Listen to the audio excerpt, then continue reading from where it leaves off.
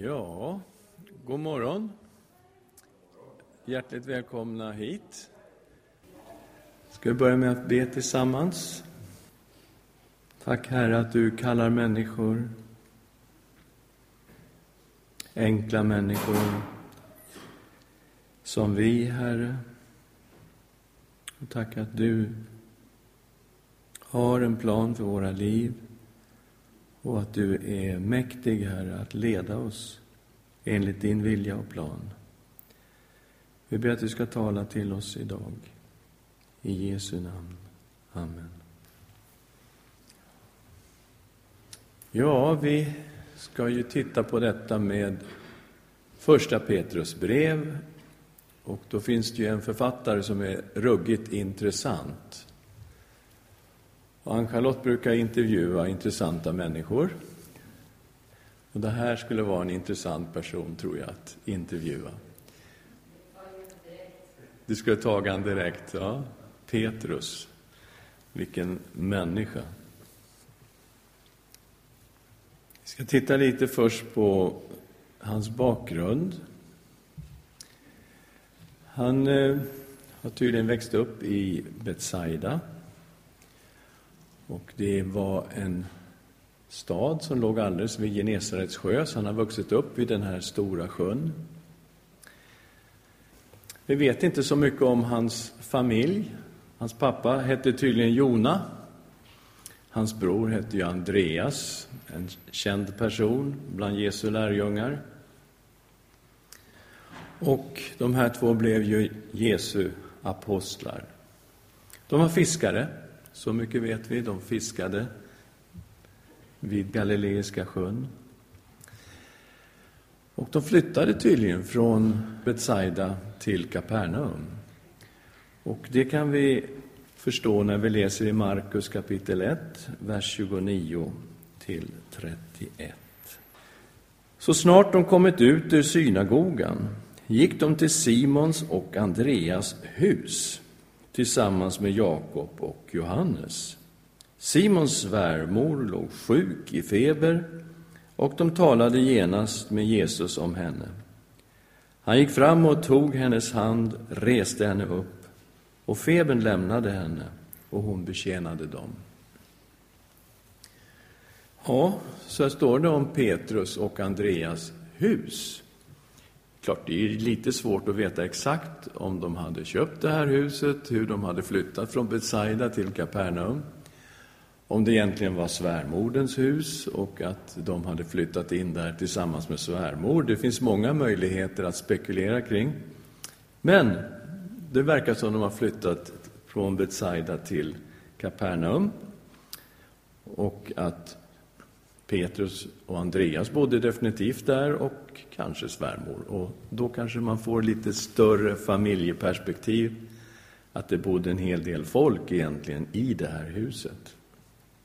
Det är mycket som talar för att Petrus faktiskt var Johannes döparens lärjunge. Eftersom hans bror Andreas var det. Det är ju en slutledning som inte är så där långsökt egentligen. Och det var ju Andreas som allra först introducerade Jesus till Petrus. Och vi tittar då i Johannes evangeliets första kapitel i vers 40. Andreas, Simon Petrus bror, var en av de två som hade hört vad Johannes sa och som hade följt Jesus. Han fann sin bror Simon och sa till honom: vi har funnit Messias. Det betyder Kristus. Och han förde honom till Jesus. Jesus såg på honom och sade: du är Simon, Johannes son. Du ska heta Kefas. Det betyder Petrus. Andreas och en okänd lärjunge stod med Johannes döparen. I vers 35. Nästa dag stod Johannes där igen med 2 av sina lärjungar.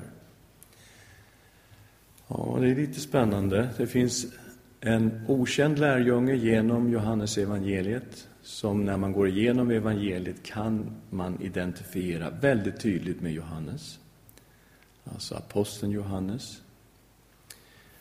Och Andreas och Johannes stod där och de var lärjungar till Johannes döparen. Och det blir intressant hela den här skaran. Andreas gick och hämtade sin bror Petrus och förde honom till Jesus. Om Andreas var lärjunge till Johannes döparen var säkerligen Petrus det också. Och om Johannes var lärjunge till Johannes döparen, ja, då var säkert Jakob det, alltså brorsan till Johannes. Och de här 4 oerhört centrala apostlarna var säkerligen lärjungar till Johannes döparen innan de blev Jesu lärjungar. Spännande perspektiv. Och då har de alltså träffat Jesus innan Jesus kallar Petrus till att bli människofiskare. Och i 5:e kapitlet av Lukas så har vi ju det här fantastiska fiskafänget. Där Jesus först sitter i Petrus båt och undervisar folket, tar ut båten lite grann från strand. Och det är klart, har man ingen högtalaranläggning så är det här det absolut bästa man kan få. Människorna sitter på stranden och man får då vattenytan som för ljudet perfekt rakt in till åhörarna. Så det är en väldigt bra talarstol som Jesus väljer när han väljer Petrus båt. Och sen så säger han ju till Petrus när allt är klart att nu ska du kasta ut nätet en gång till. Och Petrus säger, men vi har ju fiskat hela natten, vi har inte fått en enda fisk. Tills det slår honom att det är Jesus som är i hans båt. Och då tror jag han har träffat Jesus tidigare, alltså. Det är det jag utgår ifrån. Och ut och kasta ner näten, och de får ju jättemycket fisk. De får så mycket fisk så de kan inte hantera det. Och då ropar de på kompisarna, vilka då? Jakob och Johannes, som vi då tror också har träffat Jesus tidigare. Och de hjälper till, och det står att båda båtarna började sjunka när de har tagit upp all fisk i båtarna. Och så kommer Petrus reaktion. Herre, gå bort ifrån mig, jag är en syndig människa. Och Jesus säger till honom, var inte rädd Petrus. Du ska bli människofiskare. Följ mig. Och de lämnar båtarna där vid Genesarets strand. Och de följer Jesus. De blir efterföljare till Jesus Kristus. Hans innersta lärjungar. Petrus, han var ju en väldigt speciell människa. Han hade en kraftfull personlighet. Han verkar vara impulsiv. Han liksom lite grann det här, handla först och tänka sen. Och det är lätt att identifiera sig med Petrus därför att han hade också väldigt mänskliga sidor. Han var inte alls bara något helgon hela tiden, utan hans svagheter kommer fram när man läser i evangelierna. Men bara detta att han gick på vatten, det är så enastående. Det är ju ingen av Jesu lärjungar som har gjort det förutom Petrus. Och då är vi i den här situationen i 14 kapitlet av Matteus evangeliet. Jesus hade sagt åt lärjungarna att de skulle fara över den här sjön, Galileiska sjön. Och det var väldigt tidigt på morgonen. Vågorna gick höga och det blåste hårt. Och de var flera 100 meter från land. Och då kommer Jesus gående på vattnet. Och de tror att det är ett spöke. Alltså de blir ju jätterädda. De skriker och har sig och tror att det är en ande, en vålnad som det står.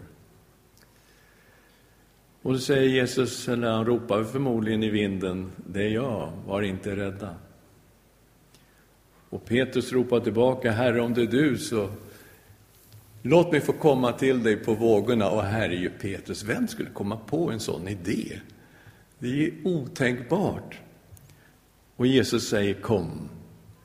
Och Petrus klättrar över relingen ut på vattnet och börjar gå på vattnet faktiskt. Det är helt sanslöst. Men så blåser det ju och det gungar och vindarna och vågorna. Så börjar han tänka, hjälp, det här funkar inte. Och så sjunker han. Och då ropar han ju, Herre Jesus, hjälp mig. Och Jesus räcker ut handen och drar upp honom. Och så klättrar de in i båten. Och så blir det lugnt och stilla på sjön. Men vilken fantastisk situation. Och vilken människa Petrus är som bara kommer på den här idén. Om det är du, så låt mig också få komma ut på vattnet. Han liksom fattar, om det är Jesus där, då kan Jesus göra så han också kan gå på vatten. Petrus så spontan. 22 kapitlet, när Jesus ska förklara hur svår situationen är inför hans lidande och död, så ser vi Petrus spontanitet igen i Lukas 22, vers 31. Simon, Simon, Satan har begärt att få sålla dig som vete, men jag har bett för dig att din tro inte ska bli om intet. Och när du en gång omvänt dig, så styrk dina bröder.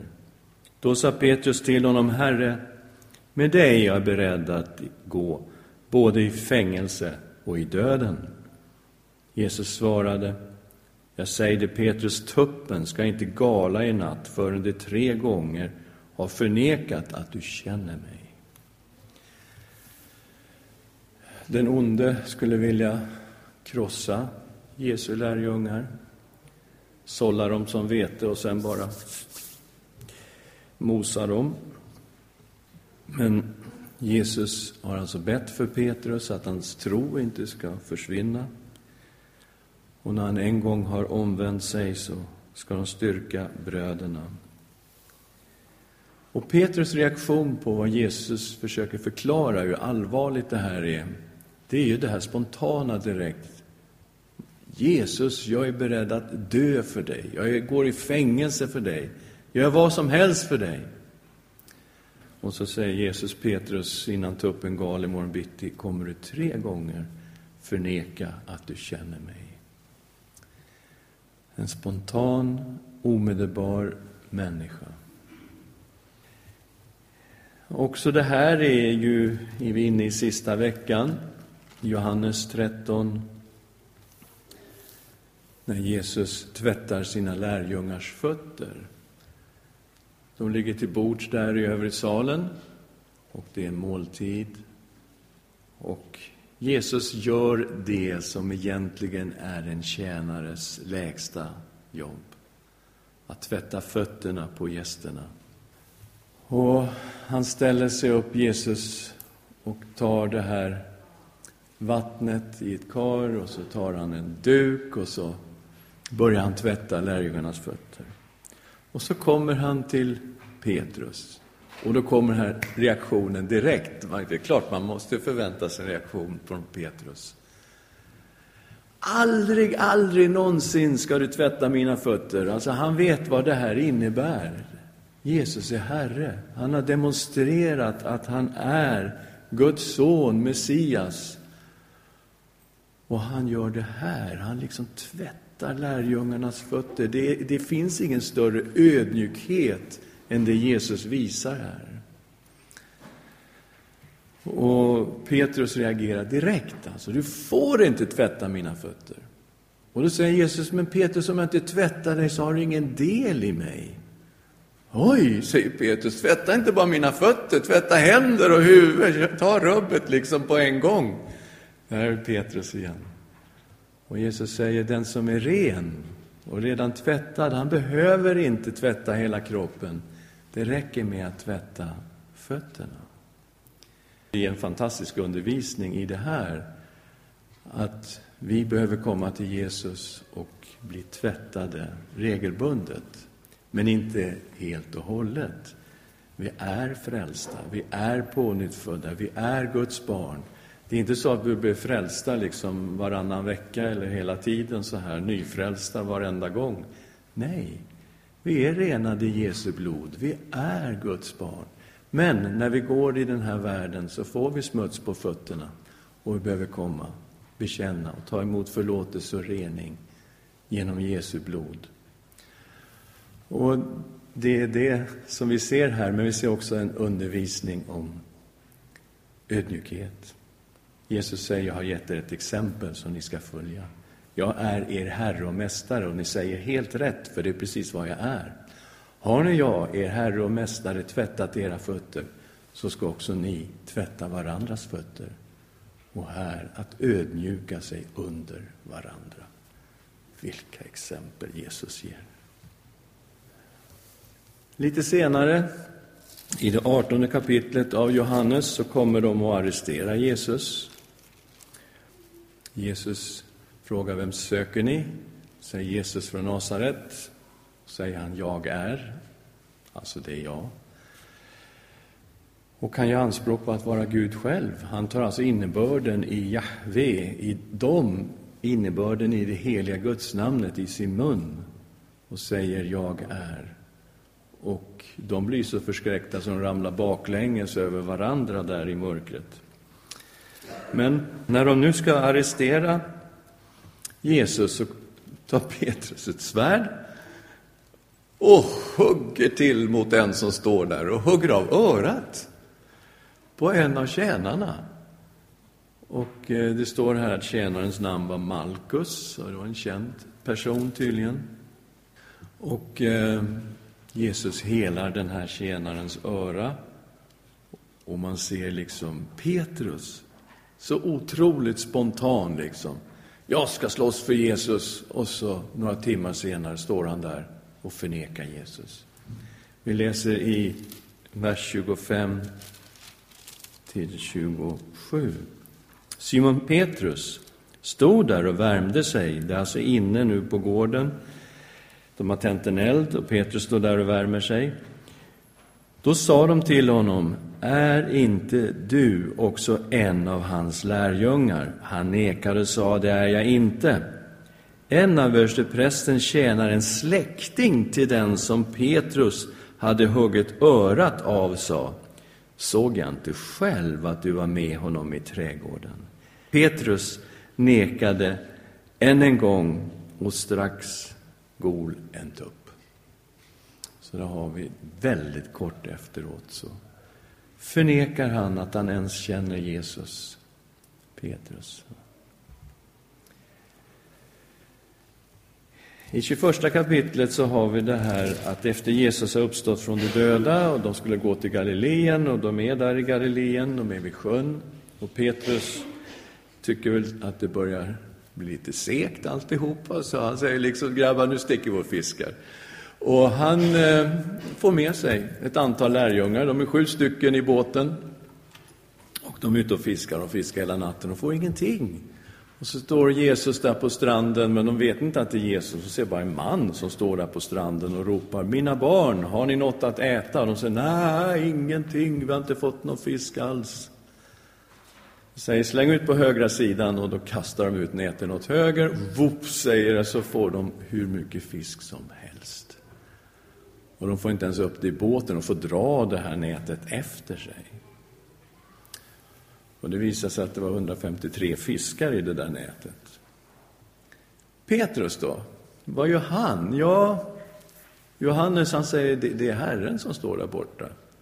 Och Petrus hör att det är Jesus som står på stranden, och kastar han sig i vattnet. Och bara simmar, han lämnar de andra lärjungarna, båten och fiskarna, helt ointressant. Han ska in och träffa Jesus. Så här har vi den impulsive, spontane lärjungen Petrus. En väldigt kraftfull personlighet, men som agerar hela tiden instinktivt. Det är Petrus. Man kan också se att Petrus blev den som förde lärjungarnas talan i olika situationer. I ett kritiskt läge så håller Jesus en underbar predikan i Johannes 6. Han håller den i synagogan i Kapernaum. Och han talar om sig själv som Guds bröd som har kommit ner från himlen för att ge världen liv. Men judarna har ju så svårt att hantera att Jesus talar om sig själv som en som har kommit ner från himlen. Så vi vet ju vem hans mamma och pappa är liksom. What's this? Det går inte. Och till slut säger Jesus till dem att tycker ni det här var svårt? Att jag kommer ner från himlen? Vad kommer ni då säga när ni får se människosonen stiga upp dit där han förut var? Ja, precis. Vad säger ni då?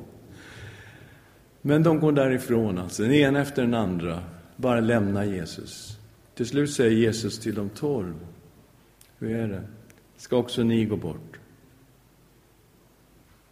Och då kliver Petrus fram direkt. Herre, till vem skulle vi gå? Du har det eviga livets ord. Och vi tror och vi förstår att du är Guds helige. Så att här kommer den här bekännelsen från Petrus i ett mycket kritiskt läge. Han stegar fram. De andra liksom kunde inte ta vad Jesus sa. Men Petrus bara, wow, det här var den bästa undervisningen jag har hört i hela mitt liv liksom. Du har ju det eviga livets ord. Vad talar du om, Jesus? Vart ska vi gå? Vi har ingen annan att gå till. Det bara kommer det eviga livets ord ut ur dig. Vi tror på dig och vi förstår att du är Guds helige. Fantastiskt. Jesus frågar lärjungarna en dag, vem säger ni att jag är? Och då är det Petrus som kliver fram direkt och så säger han, du är Messias, den levande Gudens son. Alltså det är möjligt att alla lärjungarna hade förstått vid det här läget vem Jesus var. Men det är liksom Petrus som kommer fram med just det här som är kärnan i alltihopa. Han hade förstått vem Jesus var. Han var Messias. Han var den levande Gudens son. Matteus 16:16. Jesus talade om förlåtelse. Och det var ju ofta han talade om de sakerna. Och Petrus tycker han är lite storsint där i Matteus 18. Han säger, ja men okej då, hur många gånger ska jag förlåta min broder? 7 gånger, är det nog? Och sen är det klart liksom. Om han försyndar mot mig en 8:e gång, då är det kört. Och Jesus tar fram det här. Nej, Petrus, inte 7 gånger, utan 70 gånger 7 gånger. Du ska inte sätta en bortre gräns, Petrus. Du ska se på Gud.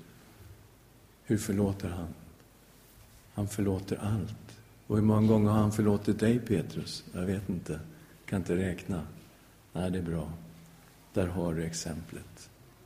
Så ska du förlåta din broder. Petrus påpekade att de hade lämnat allt för Jesus, och det är Lukas 18.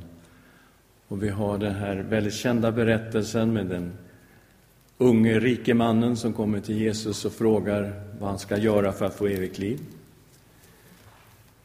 Och Jesus säger, men du känner ju buden. Ja, och det kommer fram ett antal av de 10 budorden där, och han säger, ja men det där har jag hållit sedan jag var ung. Och då säger Jesus, det är en sak som fattas dig. Du har en liten avgud där i ditt hjärta. Jag tycker du ska gå ut och sälja allt vad du äger, och så ska du ge till de fattiga. Kom sedan och följ mig. Och den avguden kunde han inte släppa, så han blev väldigt ledsen och gick bedrövad därifrån.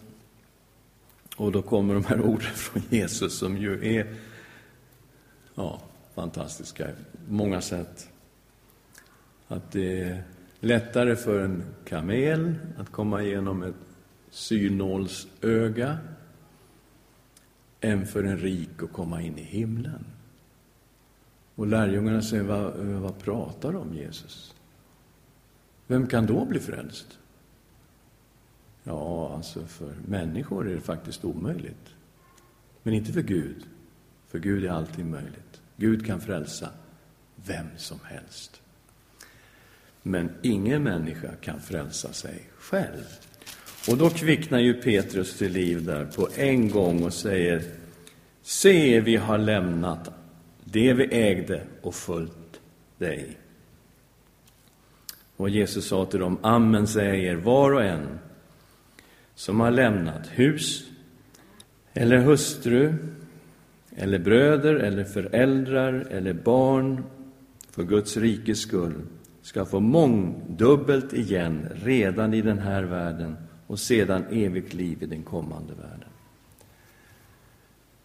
Ja, Jesus säger att de kommer att få tillbaka redan här i tiden, men också i den tillkommande evigt liv. Men det är Petrus som för lärjungarnas talan. Det kan vara flera som har funderat på det här. Vi har försakat allt, vi har lämnat vår båt, vi har lämnat vårt jobb, vi har lämnat det. Vad får vi? Får vi någonting? Ja, Jesus säger: ni kommer att få mångdubbelt igen, här i tiden och evigt liv. Petrus var ju en av de här lärjungarna som tillhörde den inre kretsen av Jesu lärjungar. Och det visar sig att det är 3 personer som får vara med i de här kritiska tillfällena. I Markus 5:35 har vi detta, när Jesus uppväcker Jairus dotter. Och det var en synagogföreståndare som hette Jairus, och hans dotter låg för döden.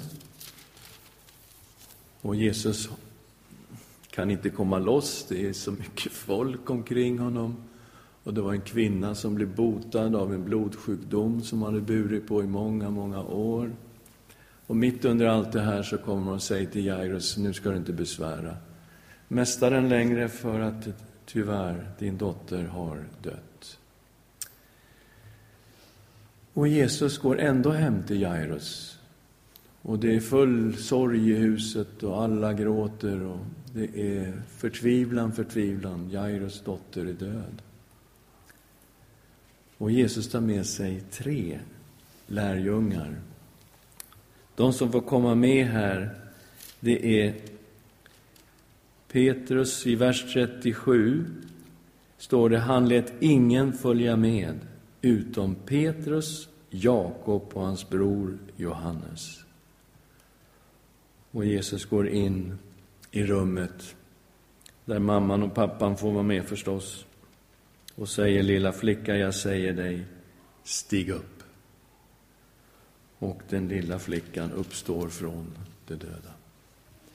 Så här fick Petrus vara med. De var 3 stycken. Man kallar det här för den inre kretsen. Uppe på förklaringsberget, vi är i Markus 9, så är det 3 personer som får gå med Jesus upp på det här berget. Det är de här 3. Det är Petrus, Jakob och Johannes. De får gå med Jesus upp på berget. Och när de är där uppe så kommer, Jesus blir först fullständigt förvandlad. Han blir vit, hans kläder blir vita. Det börjar stråla ifrån Jesus. Man tänker först: oj, vad var det liksom som kom där utifrån? Var det liksom Gud som kom över honom på något sätt? Ja, det var ju Gud som var i honom. Det strålar ju inifrån och ut. Helt plötsligt uppenbaras härligheten som finns i Kristus på ett sätt de aldrig hade sett tidigare. Guds härlighet bara strålar inifrån och ut. Och där står helt plötsligt Elia. Och där står Mose. Och de samtalar med Jesus. Och vi ser från Lukas att de pratade faktiskt om korsfästelsen. Vad som ska hända där i Jerusalem när Jesus blir korsfäst. Och det är klart, när man tittar på det här, Mose, han står för lagen. Elia, han är representant för profeterna. Så där har vi hela Gamla testamentet. Lagen och profeterna representerade. Och fokus på allting ligger på Jesus och på försoningen i Jerusalem. Men inte nog med det. Här kommer ju liksom ett moln ner från himlen, sänker sig över de här. Och Gud talar: denne är min son, den älskade. Lyssna till honom. Och plötsligt såg de sig omkring, och de såg inte längre någon utom Jesus. Och hela den här förklaringsberget handlar just om detta. Hela Gamla testamentet pekar på Jesus. Fadern säger: det här är min älskade son, det är honom ni ska lyssna till. Och så såg de ingen annan än Jesus. Det är hela poängen med förklaringsberget. Men där uppe på berget så är ju Petrus, han tappar ju förstås alla koncept. Alltså han blir ju så här, han vet inte vad han ska säga. Så han, men kan inte vi ungefär, vi vet inte vad vi ska göra här. Vi är lite gäster och främlingar. Kan inte vi få bygga 3 hyddor? Jesus, vi bygger en åt dig, så bygger vi en hydda åt Mose, och så bygger vi en hydda åt Elia. Och står, han visste inte vad han sa. Klart han inte visste vad han sa. Men liksom det är Petrus på en gång. Snabb reaktion. Fram med ett förslag som möjligen skulle kunna lösa den här väldigt underliga situationen de befinner sig i. Men det är klart de inte kan bygga hyddor åt dem där. Den svåra kampen i Getsemane, i Markus 14 har vi detta. Så när Jesus går in för sitt lidande så handlar det om bön. Och vi vet hur Jesus kämpar i bön där i Getsemane. Och han tar med sig 3 stycken lärjungar faktiskt till den här mera inre bönekampen. Alla lärjungar var ju med där på något sätt i Getsemane. Men det är de här 3. Vi tittar i Markus 14, vers 33. Och han tog med sig Petrus, Jakob och Johannes. Han greps av ängslan och ångest och sa till dem: min själ är djupt bedrövad, ända till döds. Stanna här och vaka. Och vi vet att de somnade. Jesus kommer tillbaks efter att han har bett den här bönen: Fader, om det är möjligt, ta den här bägaren ifrån mig. Men inte som jag vill, utan som du vill. Och han ser att de sover. Och då säger Jesus till Petrus: Simon, sover du? Kunde du inte hålla dig vaken en kort stund? Vaka och bed att ni inte kommer i frestelse. Anden är villig, men köttet är svagt. Och han gick bort igen och bad samma bön. Och de somnar igen. Och det här sker 3 gånger. Och sen när det är dags kommer det: stig upp, låt oss gå, han som förråder mig är här. Och så kommer Judas och hela gänget då och arresterar Jesus. Vaka och bed att ni inte kommer i frestelse. Tror ni Petrus kom i frestelse? Visste Jesus vad skulle hända? Visste Jesus om de här förnekelserna? Hade han behövt vaka och bed, tror ni? Skulle inte varit fel, eller hur? Med tanke på vad som hände. Man orkade inte. Han och de andra, de la sig och sova. De var trötta. Men 3 stycken, den inre kretsen, i de här väldigt viktiga ögonblicken, fick de vara med.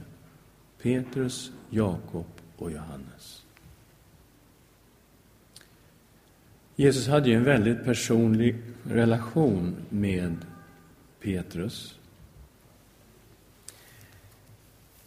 Varje gång han liksom ska göra någonting ytterst speciellt i hans liv, så talar han på ett väldigt personligt sätt till Petrus. Det är det här med, han var ju fiskare. Han älskade att fiska, det var liksom hans liv. Och då använde Jesus det för att tala till Petrus. Jag menar, skulle vi fråga alla här hur vi blev frälsta och vad Gud har sagt till oss, så är det någonting helt annat. För Jesus kopierar inte sig själv. Det han är så personlig. Han kan hjärtats språk. Han vet hur man kommer in med budskapet när han vill tala till oss. Och när Petrus kallade till människofiskare, då var det just vid fiskundret. Och vi hade det här som vi tittade på för ett par veckor sedan om tempelskatten, som jag tycker är så personligt. Jag menar, det kommer en av de här som är där för att driva in tempelskatten. Och så träffar han Petrus. Så är det, betala din mästare tempelskatt. Ja, jo, säger Petrus, fast han är ju inte säker alltså. Så när han träffar Jesus då, så säger Jesus direkt till Petrus: hur är det, Petrus? Vilka är det som betalar skatt? Är det liksom av barnen som kungen tar ut skatt, eller är det av de andra? Ja, säger Petrus, det är de andra. Ja, men för att ingen ska bråka med oss, gör så här. Gå ut och släng ut en krok. Och det är så otroligt personligt. Så många fiskar han har dragit upp, och så får han dra upp den här fisken. Säger Jesus: första fisken du tar upp, öppna munnen. Där ligger en peng. Den är värd 4 denar. Ja, ta den här pengen och så betalar du tempelskatten för dig och mig. Jag menar, hur personlig kan du bli? Förstå vilken känsla för Petrus att göra det här. Dra upp fisken, ta den här slanten och gå till den här killen som gick och samla in. Jo, här har du en peng för mig och så för min mästare Jesus. Vilken grej. Jag menar, det är så fantastiskt. Och när han fick herdeuppdraget där i Johannes 21, då är det här fiskundret först. Och sen kommer kallelsen till Petrus. De här 3 gångerna Jesus frågar: Petrus, älskar du mig mer än de här andra? Och så får han kallelsen: föd mina lamm, föd mina får, var en herde för mina får. Alltså, du har ett uppdrag, Petrus, och det kommer att kosta dig allt. Så Jesus talar väldigt personligt till Petrus. Det finns en personlig relation här som man kan se när man läser evangelierna. Också när Petrus förnekade Jesus där i Lukas, så står det ju så fint, tycker jag, i Lukas texten. Då vände Jesus sig om och såg på Petrus. Och när han möter Jesu blick efter att tuppen har galit, så bara går han därifrån och bryter ihop. Han bara gråter inför Herren och ångrar sig bittert. En blick. Det finns alltså en sån närhet mellan Petrus och Jesus. Och också det här när ängeln är där, alltså Jesus har uppstått från de döda och det sitter en ängel där i graven där Jesu kropp har legat. Och ängeln talar om för de här kvinnorna som har kommit dit för att smörja Jesu kropp: säg till lärjungarna att de ska gå till Galileen och hälsa särskilt Petrus. Ja, det är strålande. Och vi vet också att Petrus var den första av lärjungarna som fick möta den uppståndne Kristus. Vi ser det i Lukas, men vi ser det också i Första Korinthierbrevet 15, där vi har den här listan på vilka som hade fått möta den uppståndne Kristus. Den är inte komplett, men det är ändå väldigt många. I Första Korinthierbrevet 15:5, och han visade sig för Kefas, alltså Petrus, det är ju det arameiska namnet. Kefas betyder klippa, Petrus klippa. Och sedan för de 12, och därefter visade han sig för mer än 500 bröder på en gång, av vilka de flesta ännu lever, medan några är insomnade. Och så vidare. Så, först första han visade sig för av apostlarna var Petrus. Han fick ju ett namn som är speciellt. Han hette ju Simon. Men han fick väldigt tidigt namnet Petrus. Faktiskt är att Johannes evangeliet låter det ske första gången han träffar Jesus. Det är intressant. Andreas tar alltså Simon till Jesus. Och Jesus tittar på den här mannen och säger: du är Simon, Johannes son. Du ska heta Petrus. Du ska heta Sefas eller Kefas. Det betyder Petrus. Och det är första gången de träffas. Och vad säger det här oss om vad Jesus förstår av människor? Tror ni han vet vad det kan bli av en fiskare från Galileen? Absolut. Han ger honom det här väldigt speciella namnet. Och vi tittar i Matteus 16, där vi har Petrus bekännelse. Där Petrus säger i vers 16: du är Messias, den levande Gudens son. Vers 18: jag säger dig, du är Petrus, och på denna klippa ska jag bygga min församling, och helvetets portar ska inte få makt över den. Jag ska ge dig himmelrikets nycklar. Allt vad du binder på jorden ska vara bundet i himlen, och allt vad du löser på jorden ska vara löst i himlen. Sedan förbjöd han lärjungarna att tala om för någon att han var Messias. Ja, här är ju naturligtvis bibelställen som har diskuterats fram och tillbaka. Vad det innebär. Helt säkert när Jesus säger: du är Petrus, och på denna klippa ska jag bygga min församling, är det mycket starkt kopplat till Petrus bekännelse. Alltså bekännelsen av vem Jesus är. Att han är Messias, den levande Gudens son.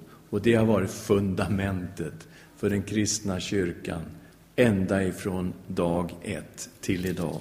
Jesus, Messias, Guds son. Intressant bild också Jesus tar om den här församlingen som ska byggas på klippan. Dödsrikets portar ska inte bli henne övermäktiga. Det är ju väldigt intressant. Det är inte så att det är några portar som anfaller den kristna kyrkan. Det är lite grann så vi kanske tänker oss. Hjälp, vi är angripna av den onde och själva helvetets portar och så. Nej, det är tvärtom. Det är en kyrka som har nycklar. Det är himmelrikets nycklar de håller i tassen. Och den här är en offensiv kyrka. Den går rakt ut i världen. Och inte ens helvetets portar ska kunna stå emot den här kyrkan som kommer att gå in och frälsa människor. Som kommer att få samma bekännelse som den Petrus hade. Du är Messias, den levande Gudens son.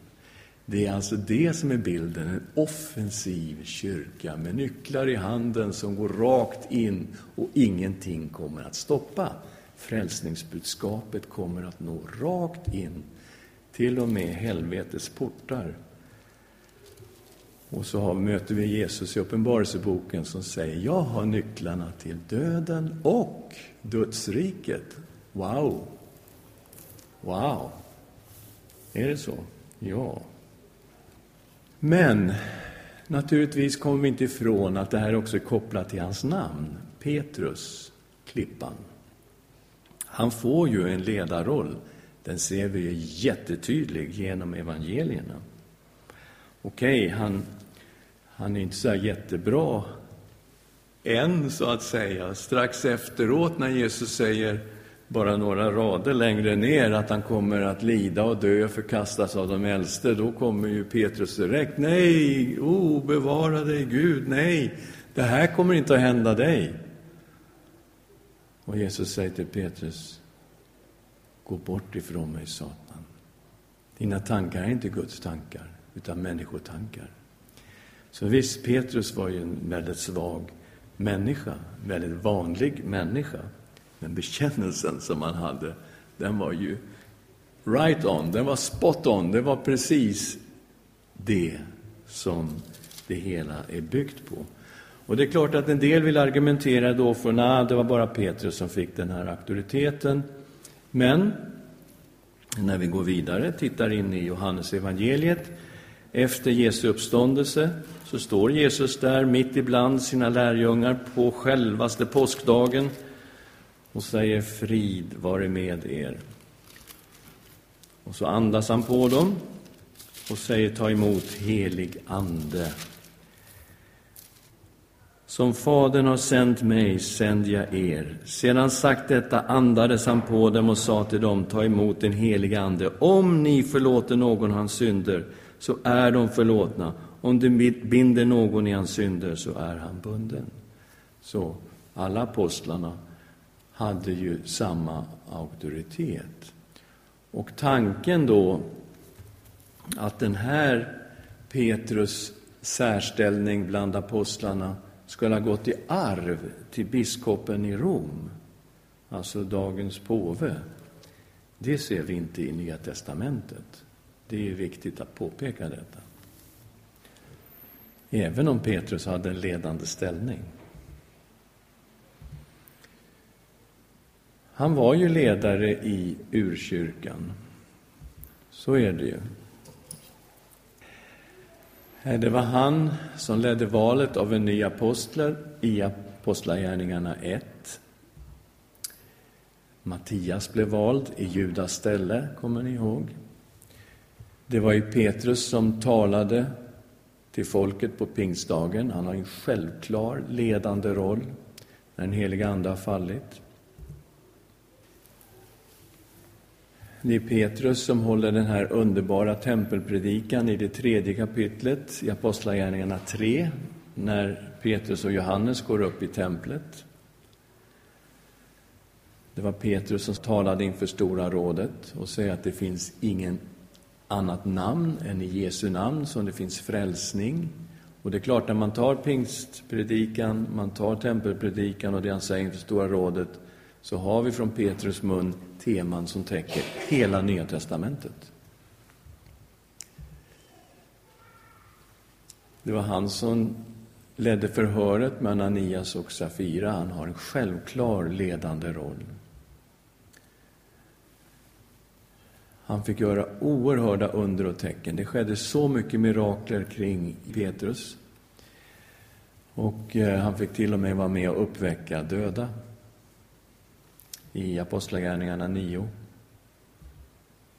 Det var Petrus som kallades på att fara upp till Samarien tillsammans med Johannes, lägga händerna på samarierna, och så kom samariernas pingstdag.